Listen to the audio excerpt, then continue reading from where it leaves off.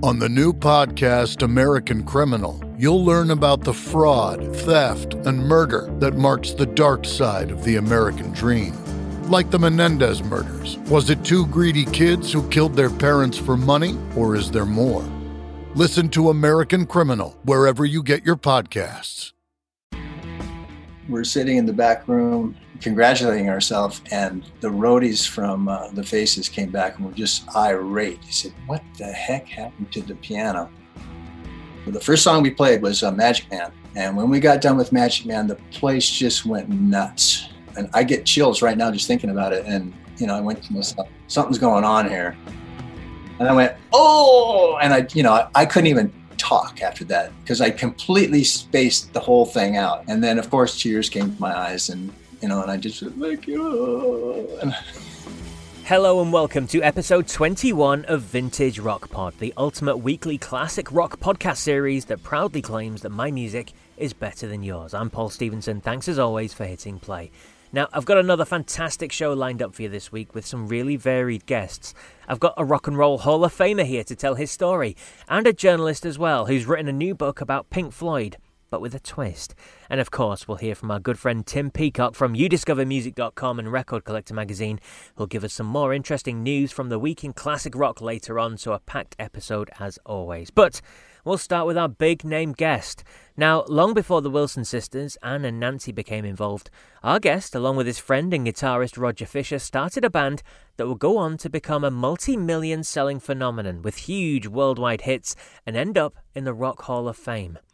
Steve Fossen was the founding member and bass player with the band Heart, and I caught up with him to chat about everything from the early days, the band's huge success, to him wishing things could have been different in the lead up to him parting ways with the group, his feelings around the Rock Hall induction and the initial awkwardness of those rehearsals, and his new group along with former Heart drummer Michael DeRosier that continues to tour and enthrall fans today.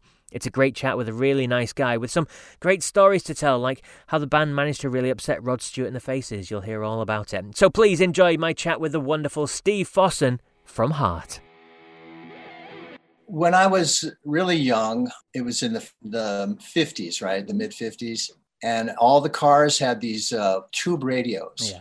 And they had the 6x9 oval speaker. And so the bass was just thumping, pounding, and sounded really good. And it always intrigued me, and I loved the vibration and everything. But my mom enrolled me in guitar lessons, and then I took the trumpet for a while. I kind of got out of music for a while. I was in a kind of rebellious, stage. Yeah. And then one day our family moved about 5 miles away from my childhood home to a neighboring city.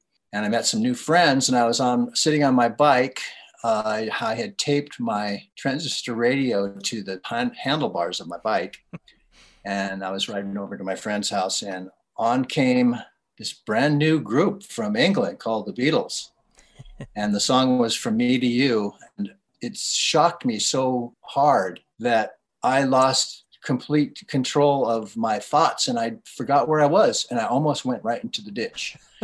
So it was the Beatles were the ones that, of course I was super into Elvis and Ricky Nelson and Roy Orbison and all the, Everly Brothers, all the music from the 50s I just loved, and gave me chills and everything. But when the Beatles came along, that's when I decided that's what I wanted to do, was play bass like Paul McCartney. So then after that, I got some Meet the Beatles, and I would listen to it all the time. And I would talk bass to my parents and my mom and my sister. And the bass is so cool, bass. And then one day I was driving around with my dad, and he said, "Hey, why don't we stop by the music store? We'll rent you a bass and we'll see what happens." So we rented a little 4-string bass and a little amp. I got it home, and they couldn't take it out of my hands for, basically the rest of my life. Absolutely. So the lead up to Heart, obviously you're very famously founding member and everything of Heart. The band kind of evolved in over many years. Can you give us a kind of simplistic intro to how Heart became Heart? Okay. My friend in high school, he got a guitar about the same time I got my bass, and his Roger Fisher, the guitarist. Yep. We got our instruments when we were 15, and we spent a couple years learning our craft and playing in other bands and stuff. But when we were 17, we were talking in my parents' house, and we said, let's start a band. And I knew a singer, he knew a drummer, and we started this band, and we called it the Army. And so it was a 4-piece, all guys. We were the Army for a year, then we changed the name to Whiteheart, and then a year after that we shortened it to Heart. And ever since then we've been playing around as Heart. The original drummer and singer were left, and we got replaced it with different people over the years. And one time it was just the two of us again. And we put an ad in the paper. It was for a drummer, a singer, and a guitar player. Mm-hmm. And Ann Wilson was the singer that answered the ad. Yeah. And we all got together and we made a little band, and it was a cover band, and we called it Hocus Pocus. And we, toured around Washington, Oregon, Montana, and Idaho, and kind of caught up on all our financial obligations, and discovered that Ann Wilson had as much ambition and drive as Roger Fisher and I did. So we stuck together. Fantastic. And then obviously it went from strength to strength from that point on, and you guys you made it big really in Canada, didn't you? You made the move to Canada, and that was where you found your first success. You were getting big airplay on the radio, you signed your contract, you were doing gigs and everything up there, weren't you, first? Yeah, it kind of the opposite way though. We got up there, we made a club band. It took us 6-8 months before we were one of the top club bands in the Vancouver area, and then we got hired all over British Columbia, from Whitehorse to Dawson Creek to, Kelowna, Penticton, all over the place. And pretty soon our music and our band got to the attention of Mike Flicker and Mushroom Records. And so he did an audition. We did some demos, and those demos led to the signing of Heart to do Dreamboat Annie. And what an incredible debut album that turned out to be. And in some bands, they take maybe an album 2 or 3 to cement their sound and what they're going to be and find success. But you guys did it right from the off. Now, that must have been the combination of the incredible musicians within the band and the songwriters as well. Yeah, well, what I said, we played all over the place. We played, back then, when you pulled into a club, you pulled in Monday or Tuesday night, set up your gear, and you played all week. And sometimes you played 2 weeks in a row in the same club. So we really had a chance to refine our set and refine, and jam together a lot. So we knew each other musically, and we were very used to playing together and confident about our playing. And then when we got into the studio, of course, we changed a few musicians. The Canadian drummer and Canadian keyboard player, for some reason, Mike Flicker wanted them to change. So we ended up getting Mike DeRozier. And one of the studio musicians was Howard Leese. And we asked him to join our band. And by then Nancy had joined her sister Ann. And so it was a complete band then. Mm-hmm. But we still had all that drive and ambition and knowledge and all that experience, so that when we got in the studio, we knew that, how to play together. And then one of the sayings that Mike Flicker came up with when we were recording the album was, well, you better play this right and, do this well, because you're going to be listening to it for the rest of your life. And I went, well, that'd be nice, but and how true it turned out to be. But it ended up to be true. Yeah. And and to this day, when I hear like Crazy on You, Magic Man, or Barracuda on radio or in a grocery store, I always stop and take a little listen to what's going on, because Flicker, by that time, he knew his studio really well, and he knew his thing, and he knew how to, make a good song. And, he took the songs that we had come up with for Dreamboat Annie and made them into something, and he was very meticulous, and everything worked out really nice. Absolutely, it certainly did. And the album went from strength to strength, and the other albums went from strength to strength as well. And I'd just like to hear little stories, if you don't mind, Steve, as well. There was one in particular where you were playing at a club when you mentioned you turned up and you maybe did a week or a couple of weeks, but there was one club where you got fired from, but that kind of led to the biggest gig of your career at that stage with Rod Stewart and the Faces, didn't it? Yeah, that's true. We had finished Dreamboat Annie, and Mike DeRozier and Howard Leese had joined the band, and of course Nancy and Ann and Roger and I were there too. We'd been there for a while, but so we packed up our gear and we went to Calgary, Alberta, and we played, I think it was called the Inferno. And we set up, on a Monday night or Tuesday night or whatever. And we got this kind of a weird vibe from the owner. And we were kind of, wow, this is weird. So we played Monday, Tuesday, Wednesday, Thursday, and things the owner was just not digging it at all. Didn't feel right. Yeah. So he came to us at the end of the night and said, listen, you guys aren't working out here. I'd like to get another band in here on the weekend. And we went, and we were all like, oh my God, that's the first time we've ever been let go of a gig ever. And, so we were all going like, oh, geez. And we were really embarrassed because that was one of the first gigs that Mike DeRozier and Howard Leese had played with us. And they were going like, what the hell? I just joined this band and we get fired, within a week. So we hung our heads. We're all going back to the hotel and everything. And we're kind of embarrassed to look at each other and talk and stuff. But a little while later, we get this call for a meeting. And so we go over to Ann and Mike Fisher, who was Roger's older brother, and said, well, we just got a call from the record company and they wanted to know if we could get out of our obligation to play this weekend. And we went, and they went, well, as a matter of fact, we got fired. And they said, okay, we have a chance to open up for, Rod Stewart and the Faces in Montreal and Toronto. We couldn't believe it. And so we get to Montreal and, we're all going, hey, let's get some crepes.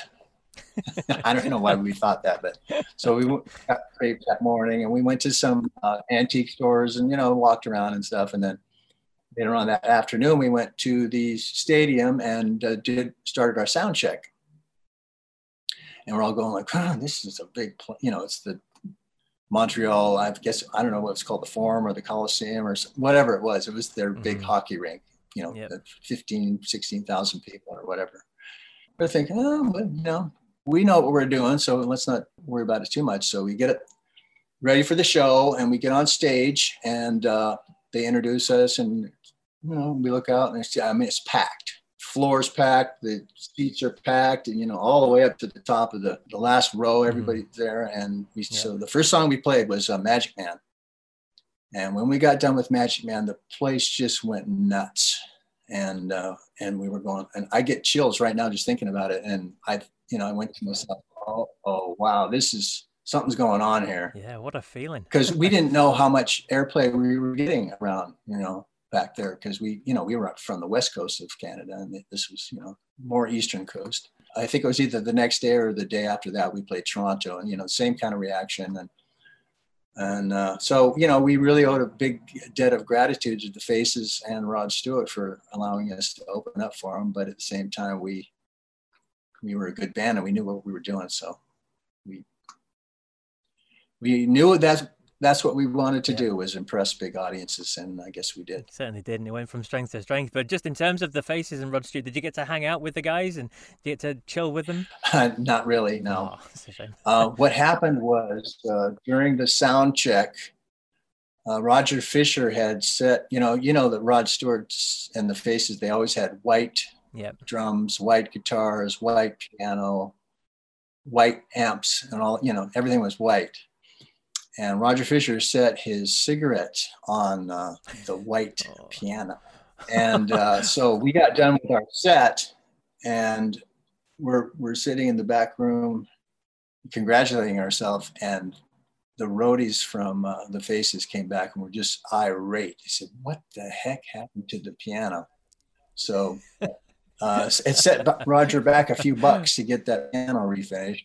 It kind of ruined the relationship with the Faces at that point. That's a shame. That's a shame. Just another touring story I'd like to hear about. One of your big tours, early tours to Europe, was with a Scottish band, Nazareth. We had Pete Agnew, fellow bass player, on the show just a couple of weeks ago. Now, what do you remember of that? Well, those guys we did hang out with, and they were such characters, really lovable people. Really, I mean, they gave us such a great opportunity to open up from over there, and we were so grateful for it. And it was such a great tour, and we learned so much when we were there. And And of course they were, they were known, their reputation for partying was well deserved. So they had a great time, and we all had a great time, and it was very wonderful experience. Fantastic times indeed. Fantastic times indeed. Now, that fantastic times continued for a number of years and a number of albums, but then you left the band in the early 80s, didn't you? It wasn't through your choice, unfortunately. Is that something that, looking back, you wish you could have worked out to carry on? Or do you think that, obviously, with the change in the direction, you weren't as happy with the way the music was changing? Do you think it was right and proper that you left at that stage and that was probably the right thing that happened? Well, yeah, I'm a kind of two minds of that. I was a little bit disillusioned with the attitudes that were going on in the band, and I was going through some personal stuff that wasn't very pleasant. But it would have been nice to have a sit down with a few of the members and discuss what's going on, and so I could have refocused and figured out why they were unhappy with what's going on. But I don't blame them because I was distracted by my personal problems, and I was distracted by the fact that the attitudes and direction of the band was, in my opinion, was needed a little adjusting, and they probably didn't enjoy me griping about the direction, and they thought they were doing the right thing, and I thought I was trying to contribute the right thing. So it just didn't work out. But it was kind of a relief in a way. And I was able to, put my life back together. And that's good to hear. I can't say that since I've left Heart that it's been horrible. It's never been a horrible time. And I've played music, and a couple years ago, or let's see, it was 10 years ago now, or I met Summer, and she's a singer, and we started a band, and that's been a very gratifying musical experience for me. And I still play with Mike DeRozier, and we have a very good band, and we play the music of Heart to this day. Mm-hmm. And we play it in a way that we try to recreate the nostalgia, which means we try to copy the songs perfectly so that when people hear them, they harkens back to when they heard it the first time, and how they felt and all that kind of stuff. So I'm very happy with that. We have people at the end of our set come up to us with tears in their eyes saying thank you for doing that for us. Fantastic. And you mentioned the band quite kind of offhand there, but it's Heart by Heart that the band is called, isn't it? Yes, Heart by Heart, yes. And that was, Summer and I, we were a duo together at first, just the two of us, me playing bass and her singing. And we did some, dinner parties with friends, and we got hired to do bistros and, jam nights and all that kind of stuff. And then got to the point where we felt like we wanted to expand out a little bit. So we hired Mike DeRozier on drums, and we got Randy Hansen, who's a Hendrix artist, to play guitar. And then we started playing around as, a Heart spin-off band is what you actually would want to call it. And people seemed to love it. So we just kept it going. And when we were a duo, we were trying to come up with a name. And because Summer and I were in love and we were playing together, it was like Heart by Heart. And it was the two of us blending our hearts together to make music together. So, and it's a catchy name, and it worked out. So we are still having a great time. Now that the virus is and vaccines are starting to take effect, we're getting calls every day for more gigs all around America now. So I'm happy about that. We can start getting back to normal life again. That'd be lovely, wouldn't it? Now, one thing we haven't touched on yet is the big thing, the elephant in the room, the fact that you are a Rock and Roll Hall of Famer. Now, I know it was the second attempt, wasn't it? There was an uproar that you didn't get in the first time you were nominated, and that was despite the fact that it took a while for them to nominate you. But when you finally got in 2013, can you remember that moment when you got, I'm guessing it was a phone call, somebody picked up the phone and called you and said, "Look, Steve, that's it, you're in. You're a Hall of Famer." Can you remember that moment? Well, okay, let's digress a little bit. The first year, I was so totally focused on that Hall of Fame thing that I was just like, I could not sleep. I was nervous. I was uptight. It was horrible.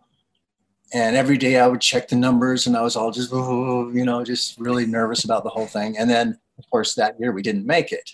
And I thought, oh, geez, but it was nice to be nominated, And so we lived the rest of the year, and I calmed down, and I got some sleep and got back into normal life. And and we got the call. I think they called in September or something, said, "You're nominated again." And this time I went, okay, good. And I didn't pay attention to the numbers. I didn't pay, I went on with my life as normal. I didn't really think about it. And as a matter of fact, downstairs, futzing around with my bass and my amps, and I was trying to figure out some parts and stuff, and a phone call, and it was somebody, a really good friend of mine. He says, "You made it." I said, "Made what?" He says, "You're in the Hall of Fame." And I went, "Oh," and I couldn't even talk after that because I completely spaced the whole thing out. And then of course tears came to my eyes, and and I just like, but it was very cool, very cool. And then of course when you're in, then all this stuff starts happening. You start getting communication with the Rock and Roll Hall of Fame, and they're telling you this, and they're letting you know this is going to happen here and that and this and that, and then it was very, very exciting, the lead up to the induction ceremony, which was at the Nokia Theater in Los Angeles on, I believe it was April 18th, 2013. Yeah, that was the date. You remember it well. Yeah. So yeah, it was very cool. Very cool indeed. So what was the feeling like then, obviously, getting back with the band? Because you performed as well on the night, and now that's the first time in many years that the band had got back together. It's a cliche, but the band had got back together. I mean, how did that feel? Was that a bit nerve-wracking to get back together, or was it kind of one of those old friends sort of? There was two things going on. And so what happened was, there's all this negotiation about who's going to play on what song. And, Anne, I think, decided that we'd play on Crazy on You. And then she would have her current version of Heart play Barracuda. So we were kind of trying to convince them, Anne and Nancy, that, because Mike DeRozier and Roger Fisher are co-writers of Barracuda, mm-hmm. It seemed like it would have been very, apropos for them and us, all of us, to play. And we're the musicians that on the record that, is so popular, but they've never budged on that. But anyway, so they called this rehearsal the day before the induction ceremony. It was at a private location in Los Angeles. And we were given specific instructions. Okay, so it's just bring your guitar or your bass and your drumsticks, and it's going to be a very private rehearsal. So you can't bring your wife or your girlfriend or, So we get there, and both have their own complete entourage. Kids, managers, friends, dogs, everything. And so we're just these guys that are just there with nothing, and they have their whole support apparatus with them. Anyway, so we futz around with the gear and blah, blah, blah. And finally we get to play together, and bam, we start off Crazy on You. And if someone would have had a recording device there and recorded that, it was from first note to the last note, bam, right on through. And then I think we played it 3 or 4 more times, and we said, okay, I think we're ready. And that was it. It was like we never left. It was very great. And then the night we played it on stage at the Rock and Roll Hall of Fame, it went off without a hitch. And I remember Jan Wenner was sitting kind of right in front of me, and he had this biggest smile on his face seeing Heart back on stage all together again. It was so great, so gratifying. Fantastic. And what else do you remember of the night then? Because it must be such a awe-inspiring, maybe. I don't know. It's incredible to see. I think it was Chris Cornell that inducted you, wasn't it? And then you're hearing all about the band, and you're hearing what you've achieved, and you've seen what you've done, and everyone's there cheering. I mean, that must be an incredible experience. Oh yeah. It really is. And before we were in the Rock and Roll Hall of Fame, we were I would think like, geez, the Rock and Roll Hall didn't even exist when I started playing. And then it'd been all these years, and there'd been no mention of Heart whatsoever after we were eligible. And I thought, I don't know if it's ever going to happen. It'd be nice, but and the Rock and Roll Fame obviously has a lot of detractors because their favorite band hasn't been nominated or hasn't been inducted, and so they poo-poo all the, a lot of the acts that get nominated and inducted. And then, but, and I was kind of in that vein a little bit too, but once you're inducted and hey, Rock and Roll Hall of Fame. All right. But a few months after we were inducted, I went there with a friend of mine who's not a musician or anything, but he was going there and he was going to be in Cleveland. He says, hey, why don't you come and we'll both go to the Rock and Roll Hall of Fame. And so I got to the Rock and Roll Hall of Fame, and Shelby Morrison, artist relations, I mean, she's super took care of us. And, we got a tour, right? We went right from on the street right into the vault. Mm-hmm. And the vault happened to have John Lennon's Black Rickenbacker, wow, sitting on the table, and his blonde 335 sitting over here in a case. And she said, oh yeah, we just got those in from Yoko. She's loaning them to the Rock Hall for a while. Okay. And I said, can I touch it? And they said, well, here, put a glove on, so. But yeah, I mean, and the Rock and Roll Hall of Fame, it's wonderful to see and wonderful to be a part of. So, and the people are so nice and they're so dedicated that, I just love it. And last year, Summer and I were invited to participate in the induction ceremony because Whitney, who was Summer's favorite singer when she was a kid, was being inducted. So we definitely made plans to go to that one. And then when Shelby heard about it, she says, oh, okay, you're going to come and we're going to put you at a table with Mary Wilson, and you're going to do this, you're going to do that. And then, of course, it was canceled because of COVID. And then now Mary has unfortunately passed away. We're hoping to go this year, and hopefully it takes place. Hopefully it does. Well, it's been an absolute pleasure chatting with you, Steve. I really appreciate you taking the time to come on the Vintage Rock Pod and speaking with us. Oh, me too. I'm fascinated with Europe and England and Scotland, Ireland. Summer and I, we love the European beers, and good. Alan White, who he is. Yeah. Drummer for Yes. Anyway, he's a good friend of ours, and we all like to tip a couple back every once in a while and talk about the old days. Sounds brilliant. Well, excellent. Thank you very much for joining us. Thank you. Thank you for having me. The brilliant Steve Fossen there. It was really great to catch up with him and hear his stories, wasn't it? Now, if you want to check out his new band and all the info around that, the tour dates, merch, all that sort of stuff, then look for heartbyheart.com. Now it's that time of the show where I give you my song recommendations, my personal favourite tracks, remember. Obviously, for this week, the band Heart. There's an awful lot of songs that could be mentioned, from the rockier late 70s stuff to the more commercial, kind of poppier stuff of the late 80s and 90s, which includes some great tracks, to be fair. So here we go. The top 5 Heart songs according to Vintage Rock Pod. At 5 is a track from the band's 8th album, 1985 self-titled Offering. This one's an uplifting, upbeat track with a defiant chorus. At number 5 is Never. For my choice at number 4, we're going back to the debut album and the group's first top 10 hit in the US, peaking at number 9 in 1976. I love the album version with its soaring guitar solo in the middle as well. At number 4 is Magic Man. At 3 is a song from the Bad Animals album, and is actually a cover that not many people here in the UK realise, but they really made it their own. They went to number 1 for 3 weeks in the US with this track in 1987. It's an epic power ballad, one of the decade's defining tracks, and number 3 is Alone.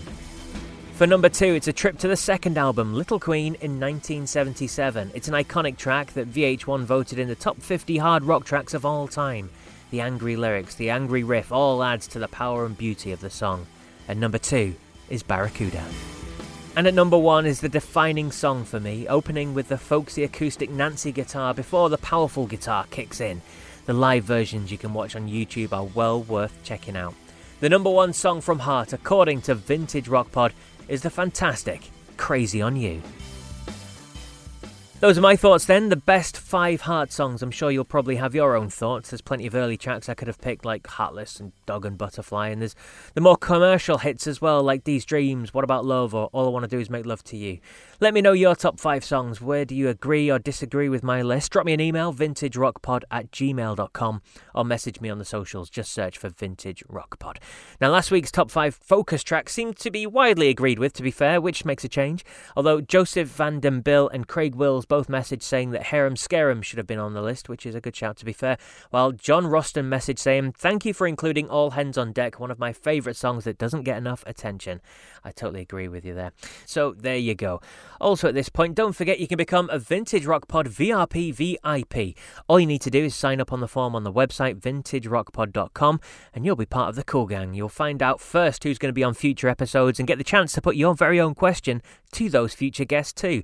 There'll also be giveaways and various other information on there too. It's completely free. Just head to vintagerockpod.com and fill in the form that's on the very first page. Right, we have another interview for you now, and there's a new Pink Floyd book out.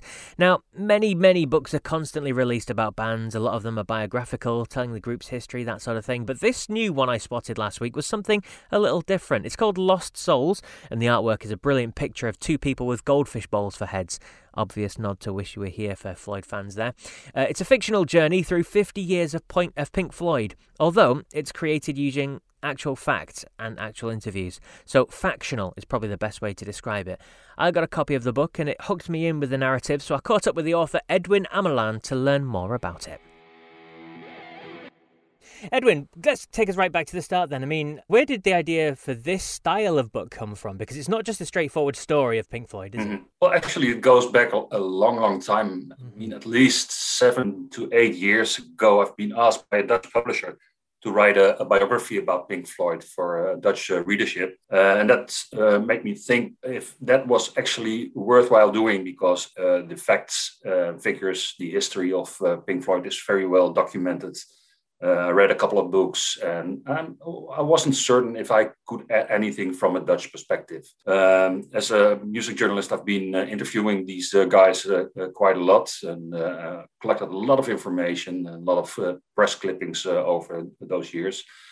But I thought, well, I have to do something with it, but from a new perspective. I wanted to give it a new angle. So I started thinking how to combine facts and fiction. So started off doing a couple of years of research, collecting a lot of quotes from all different type of sources, from press clippings, videos, behind the scenes material, all sorts of stuff. Ask a lot of friends and colleagues about their experiences with Pink Floyd. And that I sort of collected in one big file. And then I started thinking about a fictional point of view, a fictional story of a young guy, a young fan who bumps into Pink Floyd quite accidentally and then becomes intrigued with their music. There grows a special bond with the band in the early years. The main character develops into a music journalist, actually started writing a book about the band. And then the whole story evolves from when he starts at the age of 17 until he is 67. So the main thing is to not only document the story about Pink Floyd, but also to give a good view of the development of the main character in person. It's sort of a coming-of-age story, if you know what I mean. Yeah, absolutely. And you've written it in such a way that you do get emotionally invested in your character, who's called Matt, and his journey as well, his personal journey along his life, basically, and then obviously with his interactions with Pink Floyd. But speaking about interactions with Pink Floyd, you mentioned it there. You are a journalist and you've worked in rock papers and magazines and things for a long time. You've met and interviewed the members of Pink Floyd many times, haven't you? Yeah, for example, I've been to the studio houseboat of David Gilmour, which is moored at the banks of the River Thames. The boat is called Astoria. I was there to interview David Gilmour about his solo project, about his live album, which he released many years ago. Yeah. I've been to the Abbey Road studios. I met Roger Waters in a posh hotel room somewhere in London. I've been to the Wall live show in Berlin. So off and on, I've been close to both the events, which I describe in the book, but also done some interviews. Absolutely. So do you almost put yourself in the position of Matt? Is Matt a character you would like to have been yourself? For some parts, Yes, but I, as a journalist, I always try to keep a certain distance from musicians. Yeah. There's only one band which I've been more closely involved in, and that's a Canadian rock band called Saga. And I've been following those guys from '81 till now. They just released a very interesting new album recently called Symmetry. I can actually call those guys my good friends. And Pink Floyd is a very insular band. They keep fans and journalists away from what happens actually behind the scenes. So that was another goal, to give a more intimate, a more personal and subjective view on what might have happened behind the scenes. Absolutely. Yeah, and it's important to express that not everything is true, and it's for most part it's fiction. Absolutely, and you said, I think you remarked on it quite well when you said that it's fiction, but it's kind of with facts involved, so factional is probably the best way of putting it. And I really like the way that comes across, because it really does make a lot of sense. Now, Pink Floyd fans will love the fact, and music fans in general will love the fact that it really does tell the story of the band, doesn't it, over the years? And there's lots of intricacies we get to hear about the personalities within the group, what happened behind the scenes. And okay, as you say, some of it may be fictional in terms of what developed, but you had to go through, as you said, many press cuttings and videos and watching these and piece it all together like a jigsaw. I mean, did you have fun doing that? Yeah, it was fun, but it was also a challenge. I know how to work with details and how to write a good Dutch interview. Mm-hmm. And thank God I had a good English native-speaking editor to make some sense out of it all. The fun part was to combine the storyline with the obvious Pink Floyd storyline, and to combine those two together and make a decent story out of it. Absolutely, and it draws in other areas and aspects as well from the time that it's set in. So there's mentions of the Beatles in Abbey Road, and then there's mentions of rumours coming out, and Matt was singing along to one of the songs and thinking Stevie was singing to him. Then they talk about, don't forget, I've introduced you to this new guy, Prince. And do you know what I mean? The book does set you in the scene and the era of which Pink Floyd are going through as well, doesn't it? Yeah, and the main character starts off as a pretty naive kind of guy, a teenager, a fan, and at the end, he's more like a senior professional, reflecting on life, reflecting on stardom. The development of that I found very interesting as well, because I wasn't used to writing fiction, and I learned a lot about that. And just in terms of anything else you'd like to add about the book, I mean, it's not the first book you've written, but it's a very unique style. So what would you like to say to the listener now? Well, just give it a try. If you were a diehard Pink Floyd fan, you probably won't read a lot of new details about the band, because what I just said, everything is very, very well documented. Mm-hmm. But I was writing it with a movie in mind. So that's one of the best compliments people can give me, is that it reads like watching a movie, that you see the characters develop, like you've been drawn into the story, that you can relate to the main character in a certain sense, like you just said.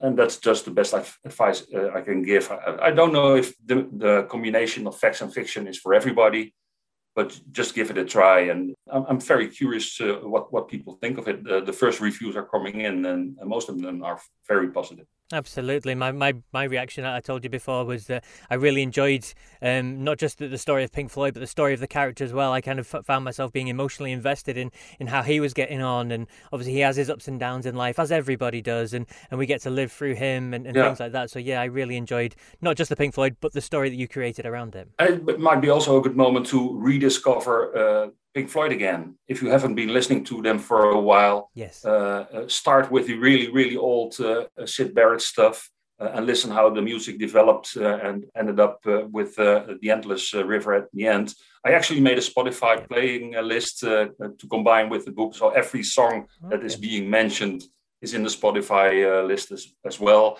So that might enhance the atmosphere a little. Absolutely. And what's that Spotify playlist called? It has the same title as the book. So it's the Lost Souls Spotify list. Okay. Have a look and have a listen. I certainly will. I did actually do that. I had Spotify playing while I was reading the book at the same time. It was nice to go and listen to some of the old stuff that I've not heard in a long time, actually, which was really, really good. Set the Controls for the Heart of the Sun and Careful of the Axe and all that sort of stuff that I'd really not listened to for a while. So it was nice to dig it all back out. In terms of getting the book then, I guess it's available on all the usual platforms, Amazon, that sort of thing, yeah? Just Amazon for the time being. It will take at least a couple of more weeks before it becomes available through other channels as well. Online channels, I don't think you will find it in the bookstore just yet. But if you're interested, just have a look on Amazon. And for the Dutch readership, it will be available on a site called bol.com as well. But for you guys, Amazon is the main channel to get it. Amazon, absolutely brilliant. It's called Lost Souls, A Fictional Journey Through 50 Years of Pink Floyd. Thank you very much to the author for joining me, Edwin Amelan. Thank you, Paul.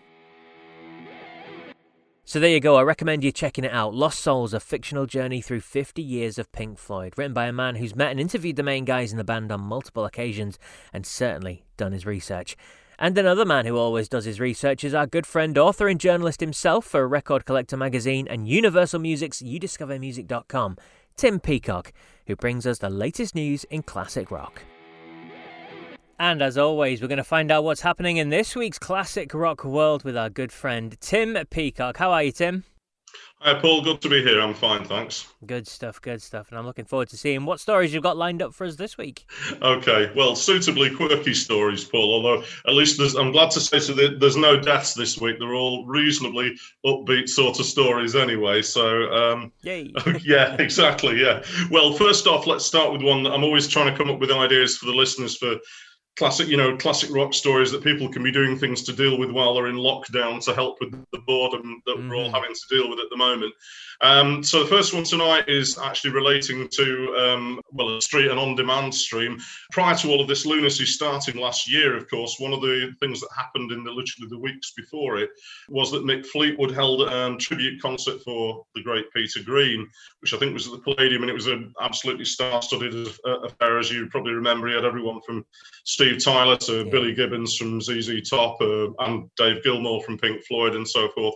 And there's going to be the recording of that. The film of it is going to be available to stream online and demand. It was originally, obviously, it was going to be a cinema release, but of course, the way that these things have gone now, that's not going to happen. Full-scale cinema releases aren't going to happen. Yeah. So from April the 24th, that's 8 p.m. GMT on April the 24th, for 5 days, the Mick Fleetwood and Friends concert in celebration for Peter Green is going to be available. And then, though it's going to be released via physical formats on April the 30th, so DVDs, Blu-rays, etc.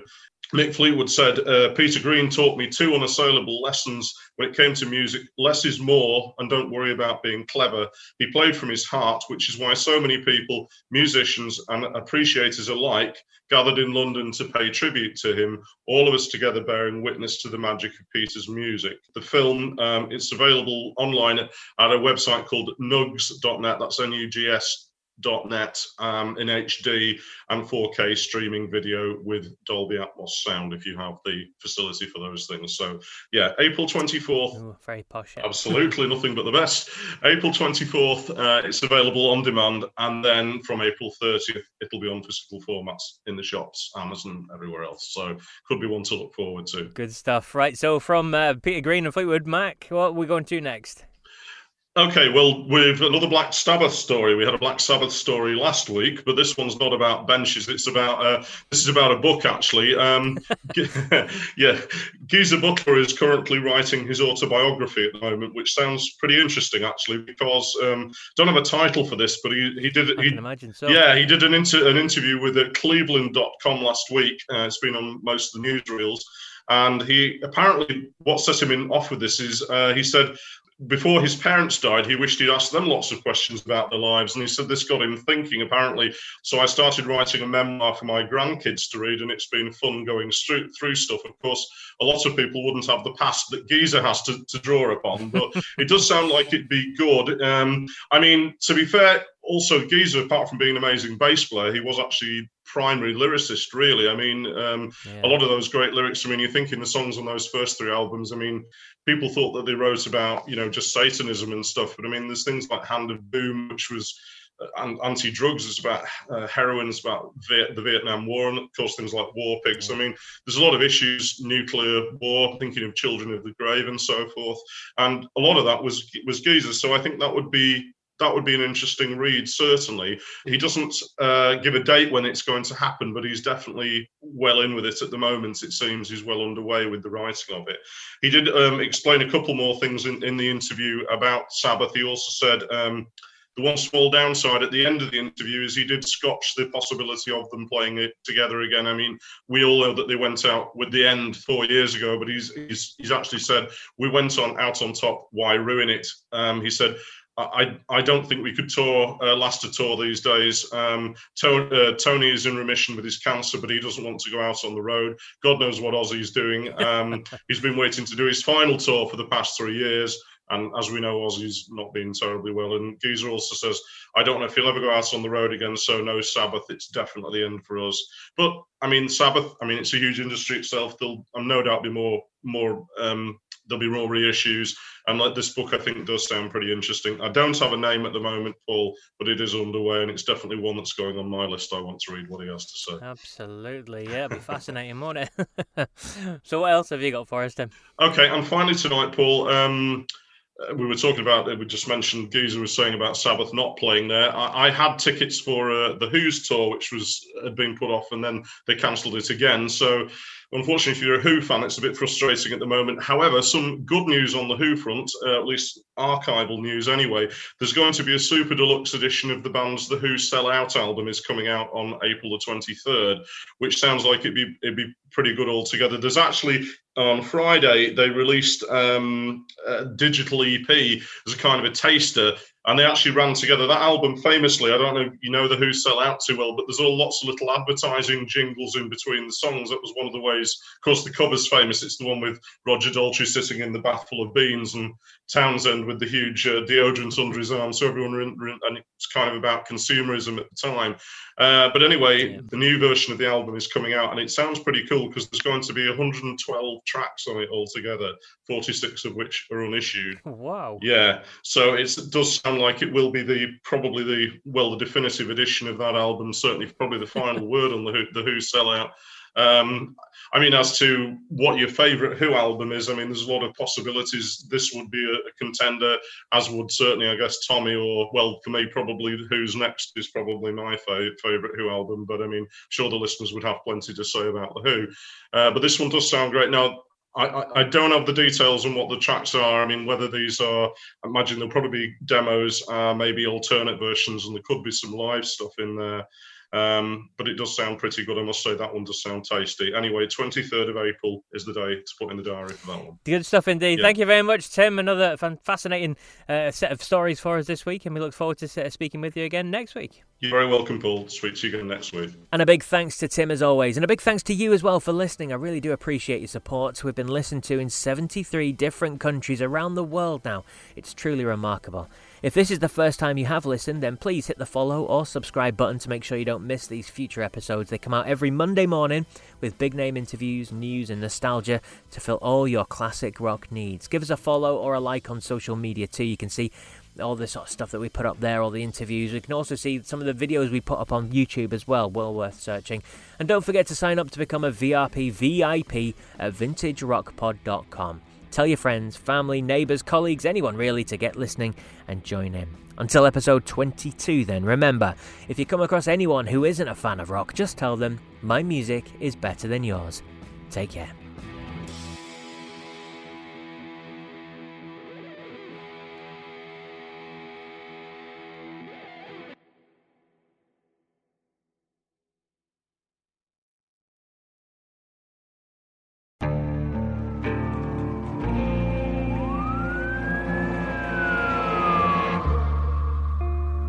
What would you do to achieve the American dream? The big house, the happy family, the money. 911, what's your emergency? Would you put in the hours? Would you take a big swing? What's the problem? What's the problem? Would you lie? Would you cheat? Would I shop? Would I shop? Would you kill? Yes. My mom and dad. My mom and my dad. From Airship, the studio behind American Scandal, comes a new true crime history podcast. I'm Jeremy Schwartz, and I'll be taking you inside the minds of some of our most notorious felons and outlaws, exploring the dark side of the American dream. In my new show, American Criminal, you'll meet the picture-perfect brothers who killed their parents, the thief who stole babies, the crypto king who siphoned off billions, and plenty more. From assassins and gangsters to killers and con artists. Whatever the case, whoever the criminal, you don't know the full story. Until now. Don't miss the debut season of American Criminal, The Menendez Brothers, beginning February 29th. Listen wherever you get your podcasts, or to get early ad-free access to the entire season first, plus hundreds of other ad-free history podcast episodes, subscribe at intohistory.com.